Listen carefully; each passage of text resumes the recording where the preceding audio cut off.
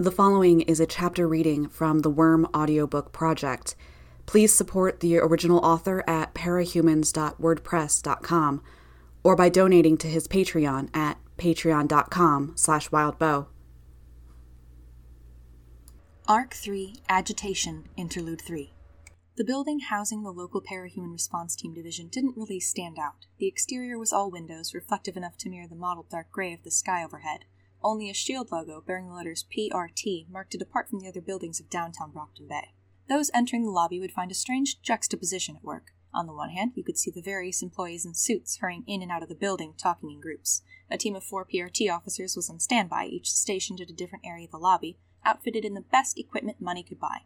All had chain mesh and Kevlar vests, helmets that covered their faces, and firearms. The equipment differed, however, as 2 of them had grenade launchers hanging from straps on their shoulders, with bandoliers of various specialty ammunition across their chests, including a fire-extinguishing grenade, an EMP round, and various stun grenades. The other 2 had what appeared at first glance to be flamethrowers. Were they to pull the triggers, they would eject a thick, frothing spray of foam, enough to contain all but the strongest and fastest villains. In stark contrast to this, there was the gift shop that would be thick with youths when school ended, sporting a selection of action figures, posters, video games, and clothing.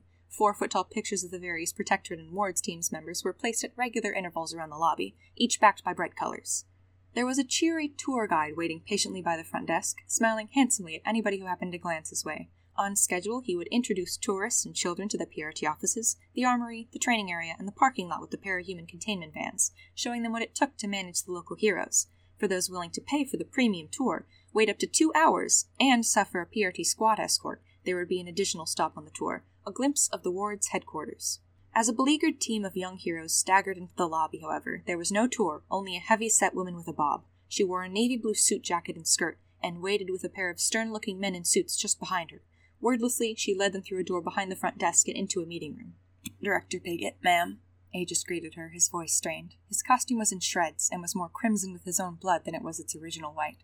It was bad enough his civilian identity might have been revealed if it weren't for the matted blood and chunks of meat that had been taken out of him, some of the wounds nearly a foot across. "Good God, Aegis." Her eyebrows raised a fraction. "You look like hell. What's wrong with your voice?" "Punctured lung, ma'am," Aegis rasped. "I think there's a hole in my front and back." As if to demonstrate, he stuck his fingers into his chest cavity. Director Piggott didn't look away, but one of the men standing behind her looked a touch green around the gills. "I can take you at your word. You don't need to stick your arm all the way through to your chest to demonstrate." Aegis grinned and removed his hand from his chest. Her expression hardened. "I wouldn't be smiling right now." Aegis's grin fell. He glanced over his shoulder at his teammates. Gallant, Kidwin, Vista, Brobby, and Clockblock were all wearing suitably somber expressions. "This was a fiasco," she told them. "Yes, ma'am. We lost," Gallant admitted. "You lost, yes, that's the least of it. You also caused horrific amounts of property damage. I'm afraid any and all destruction caused by New Wave's golden child is also your responsibility, since you invited her along without my say-so." "I invited her," Gallant spoke up. "I'll take the blame. You can take the costs for the property damage out of my trust." Director Piggott offered him a thin and utterly humorless smile. "Living up to your name, I see. Yes, I'm sure that's the best way to get the message across. Your teammates and I know who you are under the mask. Of everyone here, myself included, you're the one most able to handle a fine of tens of thousands of dollars." "I won't deny it, ma'am," Gallant choked out the words. "I'm afraid I'm a believer in punishment when punishment is due. Taking money from someone with money to spare isn't going to mean anything. All of you will share the fees between you. Since I can't touch the trust funds the PRT established for you, I'll have to settle for docking your pay. Maybe next time the rest of you can talk Gallant out of inviting his girlfriend along." The protests overlapped. "It was her sister in the bank. She would have gone in anyways. I start college next fall." Director Piggott simply weathered the arguments and complaints. A more cynical person might even suggest she enjoyed hearing them. When a minute or 2 passed and it was clear she wasn't going to reply or get dragged into the arguments, the young heroes fell into a sullen silence. She cleared her throat and spoke again. "Kidwin, I'm very interested to hear about this weapon you deployed on the battlefield." "My alternator cannon?" Kidwin asked, cringing just a bit. "You'll have to forgive me," Piggott smiled. "The paperwork gets to be a bit much sometimes. Maybe you know where to find the documentation from our military and science teams for this alternator cannon." "Christ, kid," Aegis groaned under his breath with his ruined voice. Kidwin looked more upset about Aegis's reaction than anything else. I didn't get it officially cleared yet. I just thought it would be better to use the cannon and do what I could to stop the robbery." "That's where you'd be wrong," Piggott told him. Fact of the matter is, the money that was taken from the bank falls very low on my priority list. You might even go so far as to suggest I don't care about it. Director, Aegis started. He didn't get to finish. What I care about is the public perception of capes. I care about ensuring that we get enough funding to keep you wards, the Protectorate, and the PRT squads paid and equipped. Without that, everything I've worked to build falls apart. What are you gonna do? Kidwin asked her. The cannon gets dismantled first off. No! Aegis and Kidwin spoke at the same time. Director Piggott looked briefly surprised at the defiance. I started on the alternator cannon so I'd have something to bring out in case of a Class A threat, Kidwin said. Getting rid of it would be such a waste. I don't care if I never get to use it again. Give it to your PRT squad. I'll teach someone how it works. You can mount it on one of your trucks or something. Director Piggott frowned. The amount of time and money that would require for an event that might never occur. No, I suppose you can keep the cannon. Kidwin practically sagged with relief. But whatever the power source is, you're removing it, and I'm keeping it under lock and key. If a Class A threat does come into play, I'll hand it over to you. And the cannon still goes through the standard review process for all Tinker-created material. If it doesn't pass the review, if you were putting people and property at undue risk with what you pulled today, I'm afraid you could face a substantial fine or jail time. Kidwin paled. Director! Aegis grunted out the word, taking a step forward. Be quiet, Aegis, Piggott snapped. Your trying to speak with a punctured lung physically pains me, and as much as I admire standing up for your team, your one lungful of breath is wasted here. Kidwin turned to Aegis and offered a small, apologetic smile. Kidwin, you're coming with us for a disciplinary review. Everyone else is dismissed. The tour group is going to be coming by your quarters in an hour, and there's likely to be more than a few reporters peering in the window. Try to clean yourselves up for the pictures that are undoubtedly going to appear in tomorrow's papers. Please. The two men in suits marched a miserable Kidwin out the door after Director Piggott. Kidwin shot a worried look at his team before he was taken out of sight. We debrief, Aegis grunted. Calendar Clockblocker handles it. You two decide. The team trudged out of the meeting room and made their way to the reserved elevator. It was Tinker designed to impress the tourists as well as be far more secure. Interlocking sections of metal unfolded and slid apart as they approached, then closed behind them. The ride down was so smooth that it was nearly impossible to tell the elevator was moving. They exited into a long corridor of chrome steel. I'm gonna have nightmares, Clockblocker groaned as he tenderly touched the welts around his nose and mouth. Nightmares with lots and lots of spiders. At the far end of the corridor, they came to a security terminal. Aegis pointed at Clockblocker. Don't you usually do it? Retina may be detached, Aegis admitted in his halting voice. Don't want to fail the scan. Clockblocker nodded hesitantly, then leaned forward to let the terminal scan his eyes. Steel doors clicked, then whisked open with a barely audible whir, letting the young heroes and heroine make their way into the main area of their headquarters. The room was roughly dome-shaped, but there were sections of wall that were able to be dismantled and rearranged on the fly. Some had been set up to give the various team members their individual quarters, while others framed the doorways that led into the showers, the filing room, and their press/meeting room. A series of computers and large monitors were networked at one side of the room, surrounded by a half-dozen chairs. One of the monitors was displaying a countdown to the next tourist group, while others were showing camera images of key locations in the city. The central bank was one of them, a dark image punctuated by the red and blue of police sirens. Shadow Stalker is AWOL? Gallant asked. Couldn't make it in time, Aegis grunted. Boulders stay put. She's gonna hate that. Doesn't she have this huge hate-on for Gru? Clockblocker asked. Part of the reason, Aegis grunted out the words. I told her to stay. Don't need that. I'm gonna shower, patch myself up. You guys debrief. Sure thing, Chief, Clockblocker saluted. Take care of yourself. Vista, could you go grab the whiteboard? Grab two. Gallant turned to their junior member. Vista almost skipped in her rush to follow the order. What's gonna happen to Kid? Browbeat spoke up for the first time. I don't know how all this goes. Is it serious? Gallant considered for a moment. Could be, but my gut tells me Piggy just wants to scare him. He needs to stop testing the limits with the people in charge, or he's going to get in real trouble at some point. So, not exactly the best start to your new career. Huh. Clockblocker turned to Browbeat. Fuck. I wouldn't mind so much if I knew what happened. Browbeat stretched, and his muscles began to dwindle in size. At least then I could figure out what to do better next time. All I know is that I was suddenly blind and deaf, and when I tried to move, everything bent the wrong way. Then I think I got tasered. Vista returned, dragging a pair of whiteboards on wheeled frames behind her.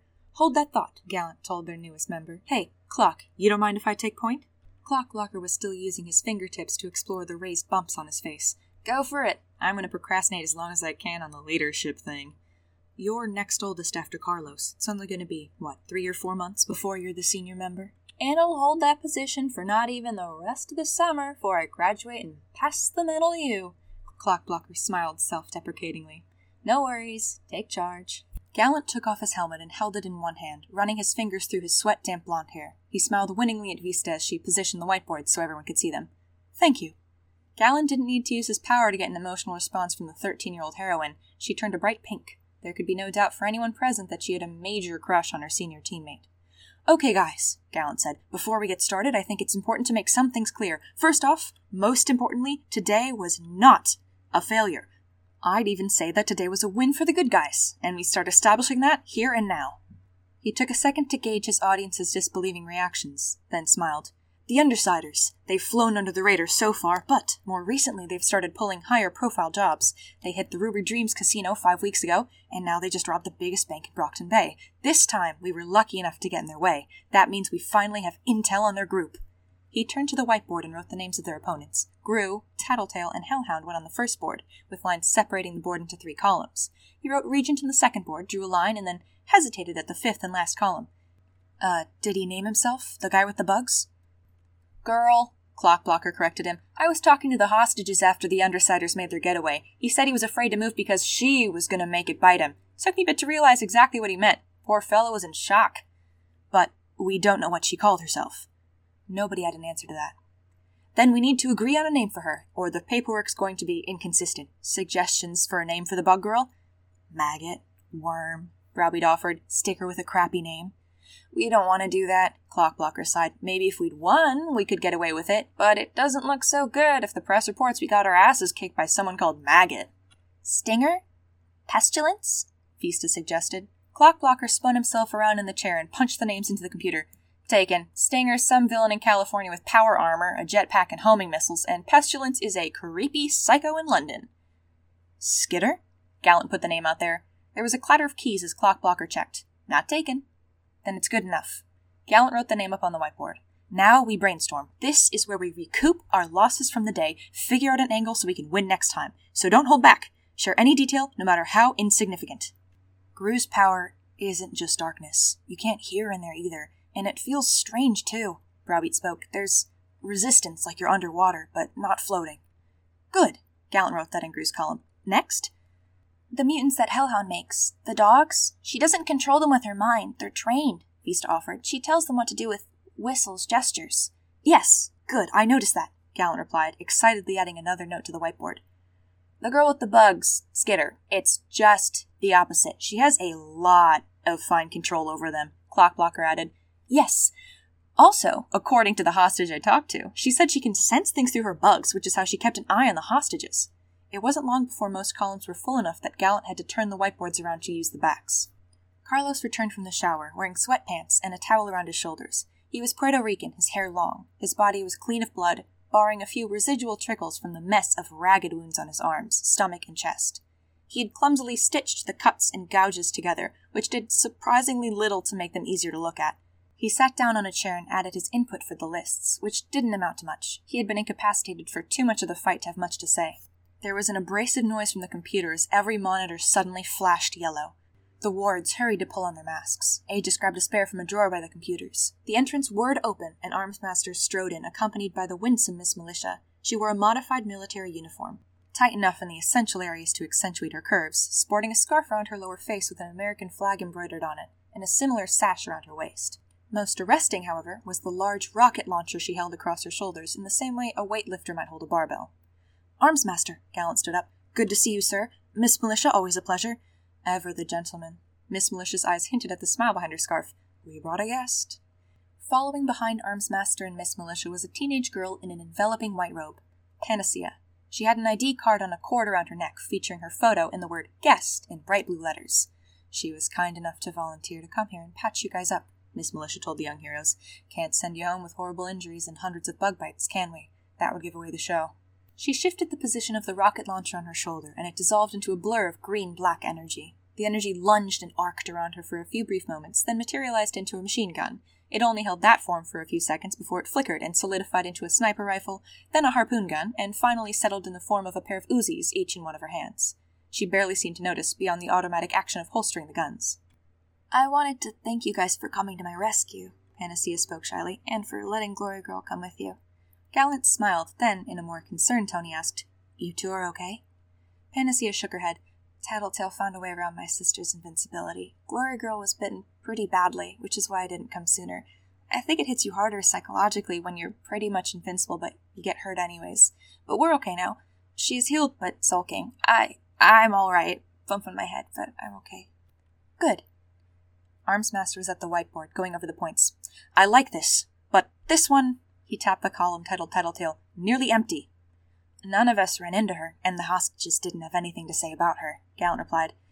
Panacea may be able to help there, Miss Militia offered. All eyes turned to the girl. A lot happened, Panacea hedged. Any detail helps. I'm sorry, she said, looking down at the ground. I got smacked across the head, but my power doesn't work on myself, and I'm not really the type to go out in costume and get into fights, so having my life threatened, I don't know, all of that, I can't put my thoughts in order just yet. The sooner, Armsmaster stated. It's fine, Miss Militia interrupted him. Amy, why don't you start taking care of the wards? If something comes to mind, anything the Undersiders said or did, or any clues you think might help. Share it afterwards, all right? Panacea smiled gratefully at the heroine, then turned to the group. Who needs the most help? Aegis? I'll live, Aegis said. I can be last. Gallant hesitantly raised his hand.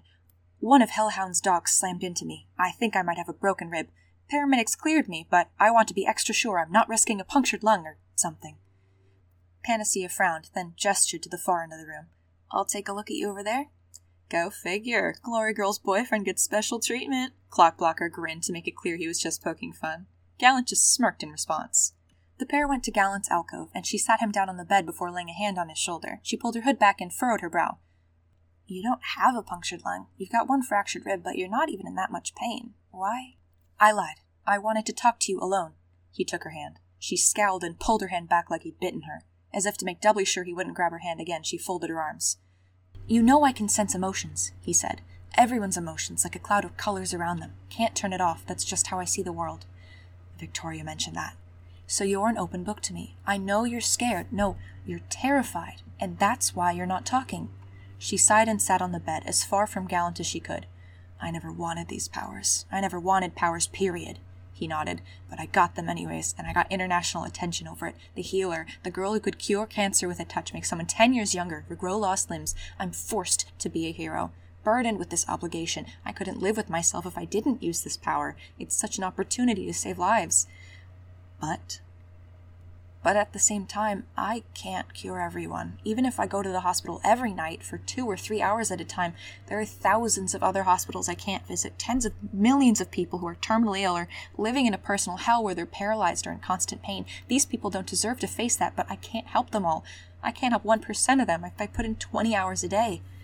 You have to focus on what you can do, Gallant told her. Sounds easier than it is, Panacea answered with a touch of bitterness.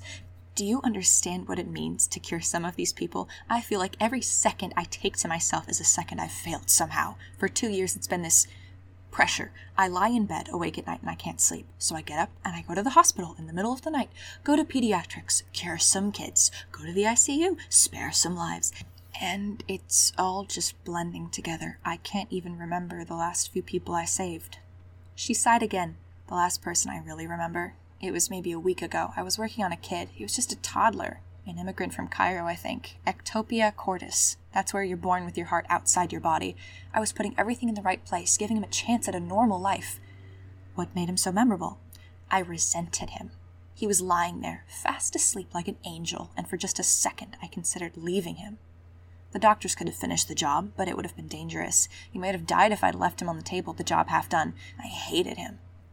Gallant didn't say anything. Scowling, Panacea stared down at the ground. No, I hated that he would have a normal life because I'd given up mine. I was scared that I might intentionally make a mistake, that I might let myself fuck up the procedure with this kid. I could have killed him or ruined his life, but it would have eased the pressure, lowered expectations, you know. Maybe it would have even lowered my own expectations for myself. I was just so tired, so exhausted. I actually considered for the briefest moment abandoning a child to suffer or die. That sounds like more than just exhaustion, Gallant replied quietly. Is this how it starts? Is this the point I start becoming my father, whoever he was? Gallant let out a slow breath. I could say no, that you're never going to be like your father, but I'd be lying. Any of us, all of us, we run the risk of finding our own way down that path. I can see the strain you're experiencing, the stress. I've seen people snap because of less, so yeah, It's possible. Okay, she said just under her breath. He waited for her to elaborate, but she didn't. Take a break. Tell yourself it's something you have to do to recharge your batteries and help more in the long run. I don't think I can. They sat in silence for a few moments. He turned towards her. So, what does this have to do with what happened at the bank? She knew everything, that tattletale girl. She said she's psychic, and from what she said, what she knew, I believe it. Gallant nodded. You know what it's like to talk to people like her? Like you? No offense. You build up this mask, you delude yourself into thinking everything's normal, and you force yourself to look past the worst aspects of yourself. And then these gallants and tattletales just strip you naked, force you to confront it all. I'm sorry. You said it yourself, you can't turn it off, right? Can't really blame you. It's hard to be around, especially after dealing with Tattletale. What did she say? She threatened to talk about stuff. Stuff worse than what I just told you, I guess. Threatened to tell me things I just don't want to know. She said she'd use what she knew to ruin my relationship with Victoria and the rest of my family. Amy hugged herself. My sister's all I've got, the only person with no expectations who knows me as a person. Carol never really wanted me. Mark is clinically depressed, so as nice as he is, he's too focused on himself to be a dad. My aunt and uncle are sweet, but they've got their own problems. So it's just me and Victoria. Has been, almost from the beginning. That smug little monster threatened to tear my sister and I apart using another thing I didn't want. Another thing I had no control over. Gallant started to speak, then stopped. What? Does this have anything to do with the, rather strong feelings you have towards me? Panacea went still. I'm sorry, he hurried to say. I shouldn't have brought it up. You shouldn't have. She stood up and started towards the door. Look, if you ever need to talk, he offered. You probably wouldn't want it to be me. Okay, but my door's always open and you can call me at any hour. Just letting you know. Okay, she replied. Then she reached over to him and touched his shoulder. There, bruise is gone, ribs touched up. Thank you, he replied, opening the door for her. Take care of my sister, okay? Make her happy, she murmured as she hesitated in the doorway. Goes without saying. They rejoined the main group. Every head in the room turned as Panacea picked up the marker by the computers. With a grim expression on her face, she began filling in Tattletale's section of the whiteboard.